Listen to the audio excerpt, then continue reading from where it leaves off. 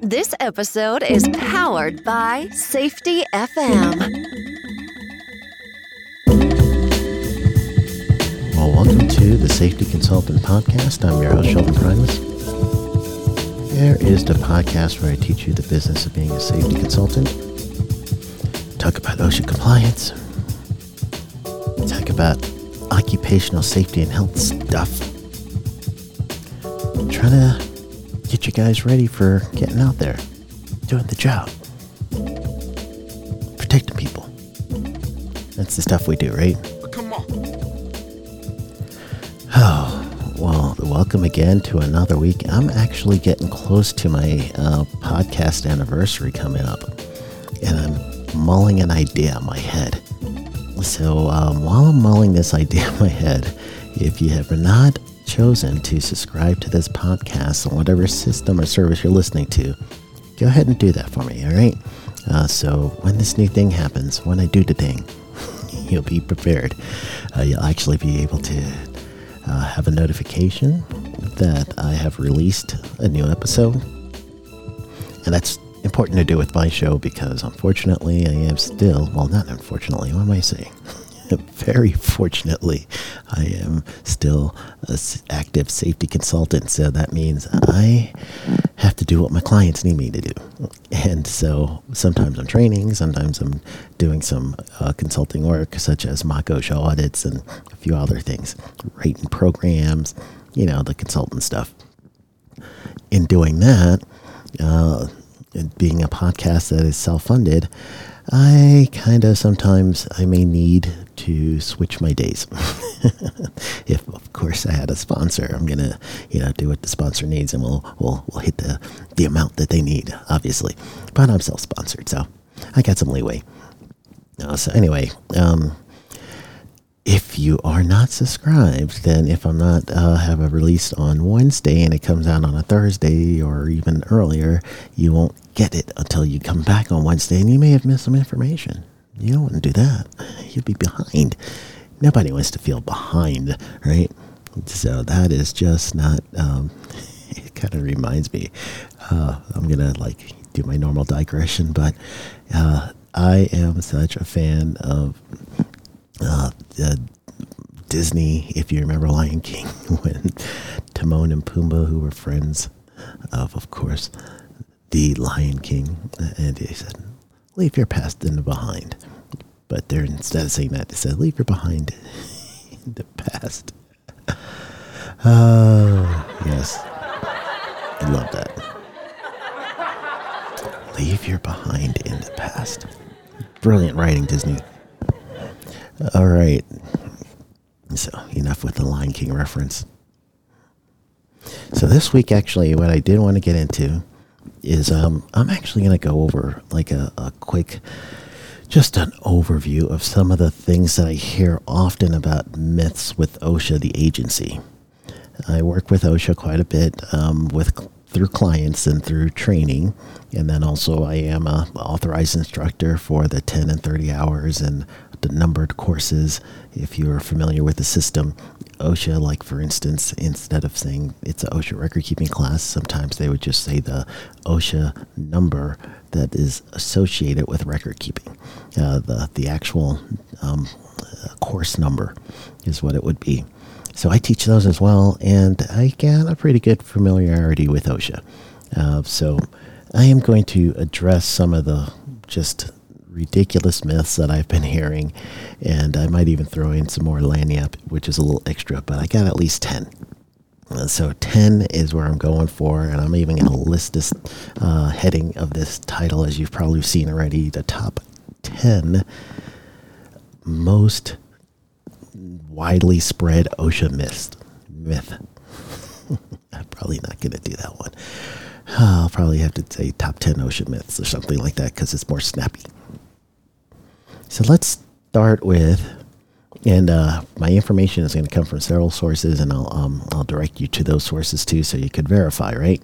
We all need to verify, because if you don't, you might be, someone might tell you something that you should not believe. So I am going to verify. So first, can OSHA shut down a job site? And I hear that all the time. Well, you better do what you need to do or else OSHA will come by and they'll shut you down. They'll shut you down. Yes. No, they will not shut you down. They don't have that kind of jurisdiction. So you could literally do a Google search that says, can OSHA shut down a job site? And you're going to see lists and lists and lists of many people that will respond to that answer. I've got one of those lists, which is coming from a law firm. And this is what the consensus and the truth is. OSHA has no jurisdiction to shut down a business at all. All right? Period. So get it out your brain. OSHA cannot shut down a job site. However, what will happen in some bad cases, what they'll do is they will literally get administrative law judge, and they will get a warrant, and the warrant itself will be the judge telling you to shut down the job site. So they could influence getting a job site shut down, but OSHA cannot shut down a job site. People, cut it out. Just cut it out. It's just, I don't know. Every time someone says this, a compliance officer loses their wings. Okay, so there you go. Myth number 2. And this is actually part of the regulation, all right? So myth number 2, I'm going right into it, is with excavations, meaning a man-made cut into the ground. So as far as definitions goes, you would have to go to the construction standard, which is 1926. That's the part in construction. And you want to go to just section 650. Section is the number after the dot. So when you see like 1926 dot 650, that dot's name is section. So in 650, you're going to see paragraph B. And in paragraph B, there's a whole bunch of definitions. And this is the literal definition for an excavation. Any man-made cut, cavity, trench, or depression in an earth surface formed by earth removal. Now, when you take that earth and you remove it, you're putting it someplace and you're kind of collecting it together in one pile, if you would, and then eventually that earth is going right back into the ground. So that pile is called a spoil pile. And when people put the spoil pile too close to the excavation, there's many people that says that that will build the excavation. So now instead of your excavation, let's say it was from ground down 10 feet, they're saying if you have a 2-foot spoil pile, your excavation now is 12 feet. Cut it out, people. That's not the case because it doesn't hit the definition. Think of it. If you have 2 spoil piles together and you walk through it, are you in an excavation? Consider that. Are you in an excavation? No. Cut it out. So what happens is you're going to have a spoil pile that is next to an excavation that's 10 feet, but the excavation is not going to go that extra 2 feet of the spoil pile and now be 12 feet. It doesn't magically end up going down in the ground 2 extra feet. You're building up off of the surface. That does not equal depth. Depth is going down, a descent. Okay? So just block it out of your brain. Your excavation is going to start at ground level and going down only because the definition says it's a man-made cut, cavity, trench, or depression in the earth formed by earth removal. Spoil pile is not part of that. And I'm going to throw in another one here. So let's call this myth number 3. So I'm even throwing off my own system because I've got this written down. So here's myth number 3 related to excavations. Brace yourself. An excavation and a permit required confined space are 2 different things. Did I say that? Yes, I said that. Excavations and confined space are 2 separate things by definition. So you cannot call an excavation a confined space permit required confined space, because they are two separate things. Though their hazards are similar, they are two different things. And if you go to subpart AA in construction, so that's 1926, that's the part. Subpart is a smaller grouping of things together. So if you go to subpart AA, I mean, literally it is confined space in construction. Why would OSHA have to do a confined space, actual standard, and an excavation standard if they were the same things? So first, think that out. And now here's the other one. So here is the scope, just literally section 1201, the scope of the standard. It tells you the exception to the standard where it does not apply, and the number one thing, B1, is excavation. So you honestly cannot keep telling me that a permit required confined space and an excavation are the same thing. But definitely listen to me. They have similar hazards. You're going to almost treat them the same.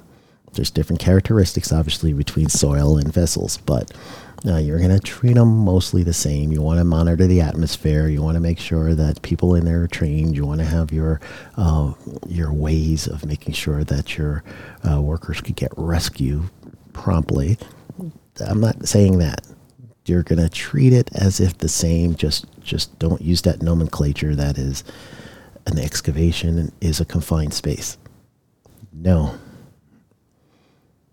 All right? Confined space is three things. One, you can get in and out of the space, and it calls it limited ways of getting in and out of the space, and this is in order. Secondly, the space wasn't meant for continuous human occupancy. And then third, the other part of it is that you can physically get into the space. They call it whole bodily entered. So with that definition, you're thinking of this space itself hits those definitions. However, the excavation, let's say you had a pipe inside of excavation. The pipe is the confined space. However, the excavation is going to be also there as well. So you would have two conditions at the same time. So you will have an excavation, and then you'll have a confined space. But the excavation and the confined space both have their own definition.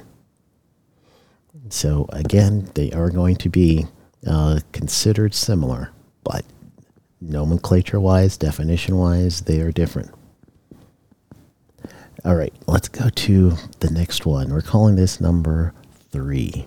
Actually, let's call it number 4 because I gave you guys 2 just there with excavation. Another myth. Can OSHA shut down a job site? All right, I'm waiting for your answer. No, I'm not waiting for your answer because I can't hear you. Stop yelling at your radio. OSHA cannot shut down a job site.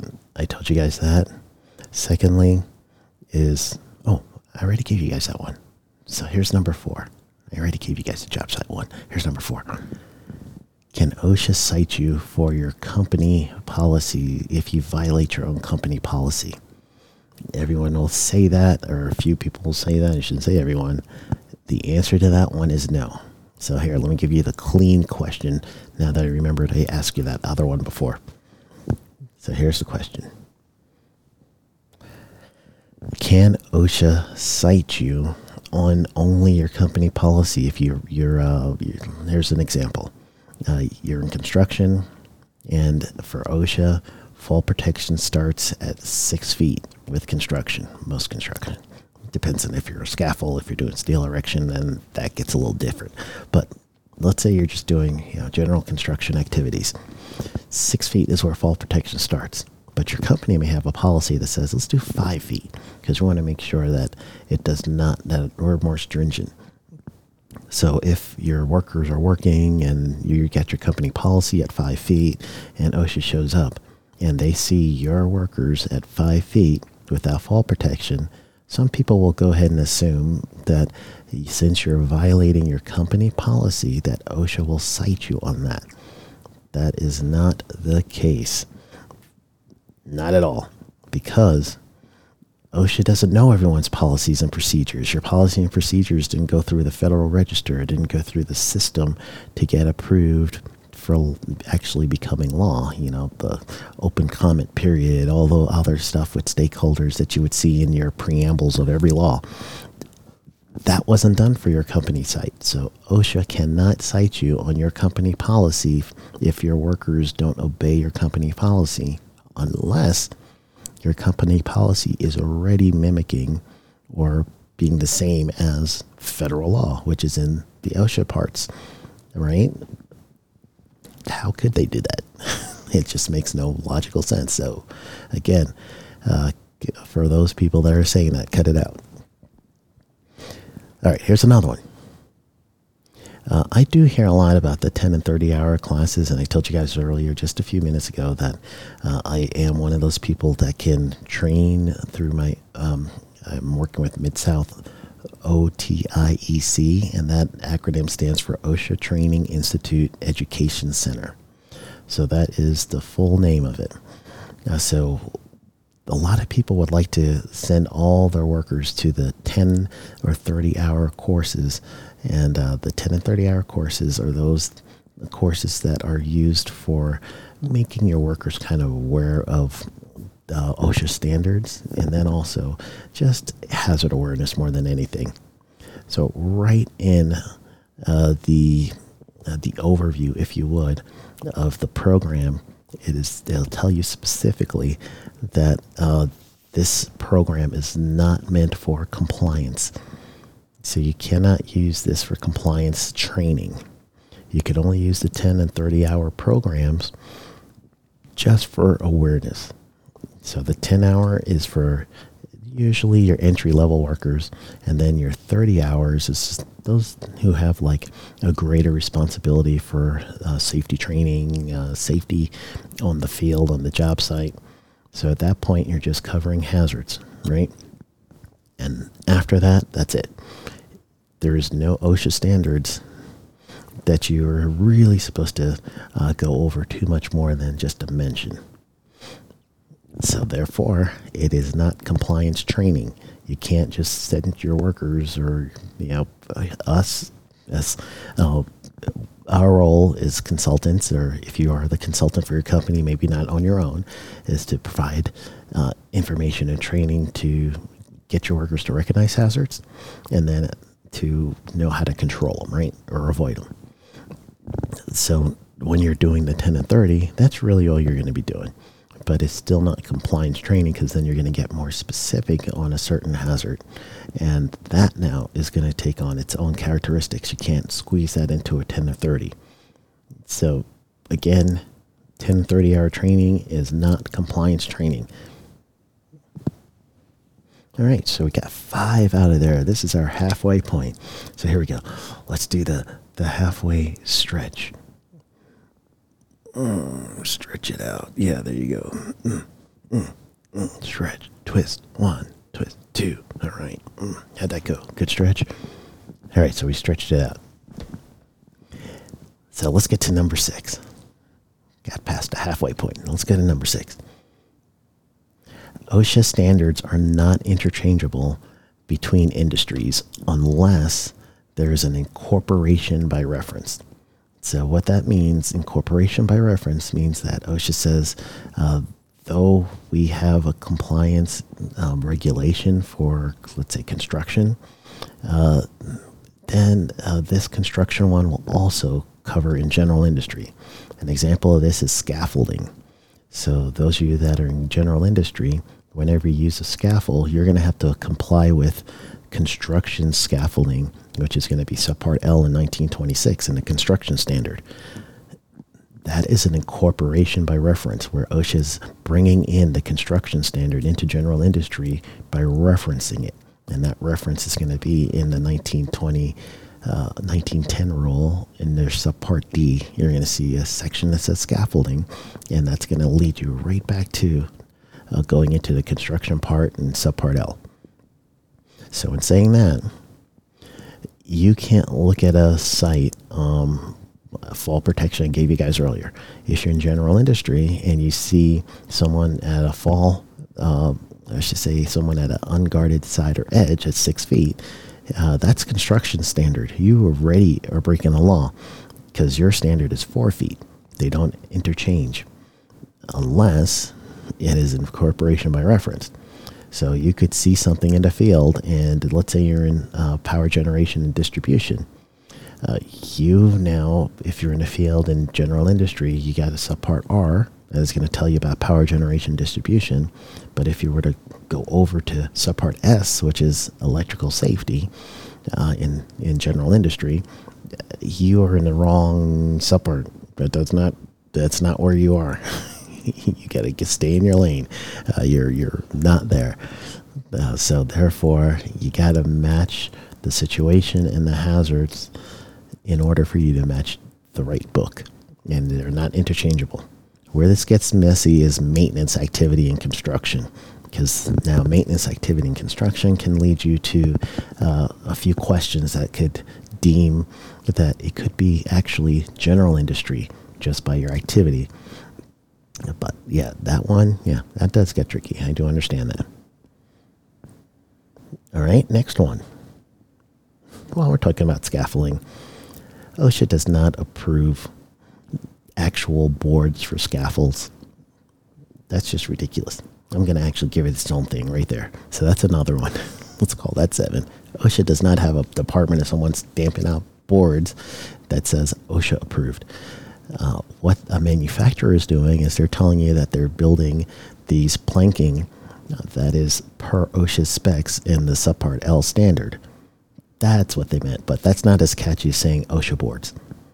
So they want to just go ahead and say, you have the official OSHA boards for your scaffold. So there you go. That one gets its own. So number 8, I do hear a lot of people say that you could only have 5,000 pounds of anchor point per person on a personal fall arrest system. So there's 3 major ways of protecting your worker from a fall to below hazard. That's going to be guardrails, engineering control, safety net, another engineering control, or personal fall arrest system. And that's going to be PPE, personal protective equipment.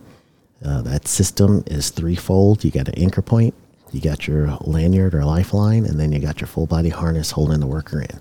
And they're connected by a D-ring from the full body harness, and then also the anchor point. That's the connection between the lanyard on one side and the other.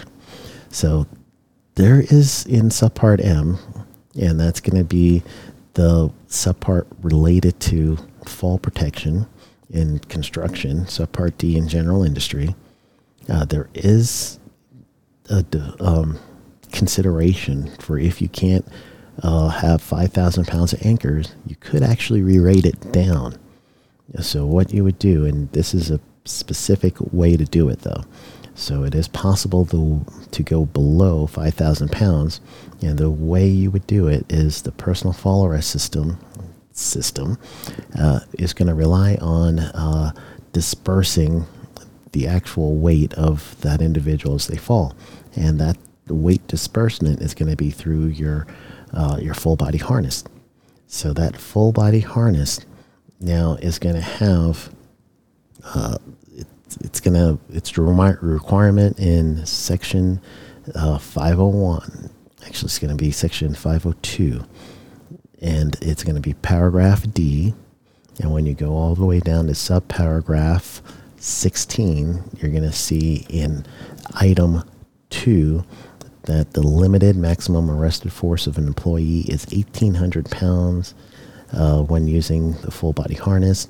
So going back to section 15, you're going to see where the anchor point has to be either 5,000 pounds or it's got to be part of a complete personal fall arrest system that maintains a safety factor of at least 2. So what that safety factor of at least 2 is, it's 2 times what that arresting force of that full body harness is. So therefore, you could downgrade, or I should say downrate your protection to actually be 3,600 pounds, not just 5,000 pounds. However, there's a real important consideration. So you would have to go to your paragraph D, subparagraph 15, and then you're going to see item 1 and 2. So first, you're going to have that safety factor of 2, and then secondly, you're going to have the job done under the qualified person. So qualified person is going to be that person that is going to understand that they could take that rating down because of wherever they apply your anchor point. They're going to really have to do some math on that one. That's why it's a qualified person. So that's the idea behind the anchor point. So you have to have it as a complete part of full body harness, lifeline, anchor point, and then the anchor point's got to be something that a qualified person is going to not only supervise, but they're also going to be the ones who design the new way to anchor that person to down rate or re-rate that from 5,000 pounds to 3,600 pounds. All right, here's another one. Let's get us to number 9, I believe we're on. And can OSHA fine employees individually? Not usually. That's your answer. There is a provision in Section 17 of the Act for if you lie to OSHA, then they can fine you individually. So if you now give them some false information, that's going to be when you go to the Act, the OSHA Act, you're going to go to Section 17 under penalties, and then I believe it's paragraph G. Yep, paragraph G. I got it here. Whoever knowingly makes any false statement, represents, or certification in any application, record, report, and blah blah blah, you're going to get not more than $10,000 or by imprisonment not more than 6 months or both. So that's when OSHA can take a citation, if you would, to an individual as opposed to a company, is if that individual is knowingly falsifying records, such as a safety officer who is going to hide any kind of reported injury and tell them to go, the injured person to go to their own doctor. At that point, yeah, you're probably going to be falsifying your records on your OSHA record keeping logs. That's going to get you a $10,000 fine if they find out. So, yep, that is when you could get an individual fine as opposed to a fine with the corporation itself. So now we are up to number 9. So number 9, that was the can OSHA fine the employees. Number 10, it's going to be what does OSHA do? A lot of people think with the fines.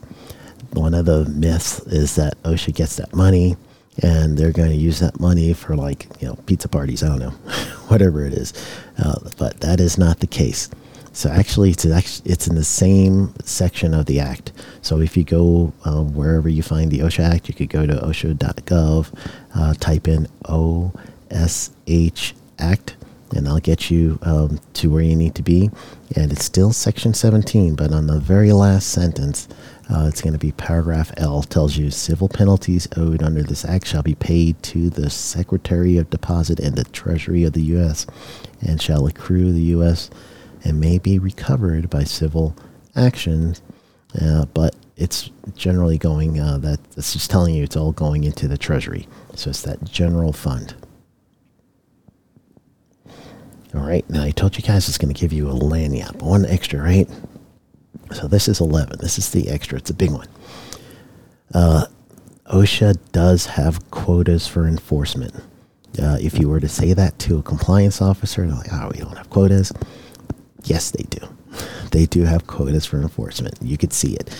So all you'd have to do is open up the budget, the OSHA budget, which is going to be in the Department of Labor, the 2023 budget this year that we're currently in. It says that OSHA plans to conduct 33,790 inspections and reach a goal of 60,822 enforcement units. And enforcement units is basically a tiering of different types of inspection. So easy inspections for OSHA would be like a construction inspection. They could do that in a couple hours in some cases. Whereas if there was a fatality or a process safety management investigation, chances are that's going to take you several days, sometimes weeks. So that's going to take the compliance officer more time, energy, and effort. So enforcement unit wise, OSHA says that activity is going to weigh more than the activity of doing inspections in construction sites. So they are looking to increase their enforcement units by 60,822. So that is what they're going to be doing activity wise. But then also in the budget, it tells you where they're going to be doing these inspections. And that's going to be in their high impact industries. Those people that are going to need to report to OSHA electronically if they have 20 to 249 workers and they meet a certain North American Industry Classification System code, NAICS. That coding itself is a grouping of competitors, if you would, people that do the exact same thing. So now you know that this is the hazard related to roofing work. This is the hazard related to underground construction, that everyone that does this type of work, they're going to be exposed to the same type hazards. So OSHA now literally has a quota. So you're going to see that in their budget. So many people might even hear like, oh, OSHA doesn't have quotas. And then sometimes I do hear people say, well, it's getting to the end of the month and OSHA's going to be out there so they can fill their quota. I don't know if that part's true, but I just know that if you look at the enforcement units, you can actually see the activity. So let's see. I'll pull that up real quick. OSHA.gov/enforcement/2021. That's the most recent. -enforcement-summary. All right. So that's the actual URL for you to find their enforcement units. And again, as our rule is, if you're driving, you're listening to this the first time, then when you get to a place where you're safe to look it up, then go ahead and look it up. That is our rule on this show. So follow the rules. So that is the, I think I gave you guys 11, right? So I gave you guys 11 things that are just myths, just absolute myths regarding OSHA and their enforcements and everything else. So again, we did another week, yay. So I'm getting to next month in April 2023. It's going to be an anniversary month for us. So that's going to be really cool. So if you have not subscribed to the podcast, please do, so that you're going to get to hear the changes. All right, gang. You got some more information. Now it's your turn. Go get them.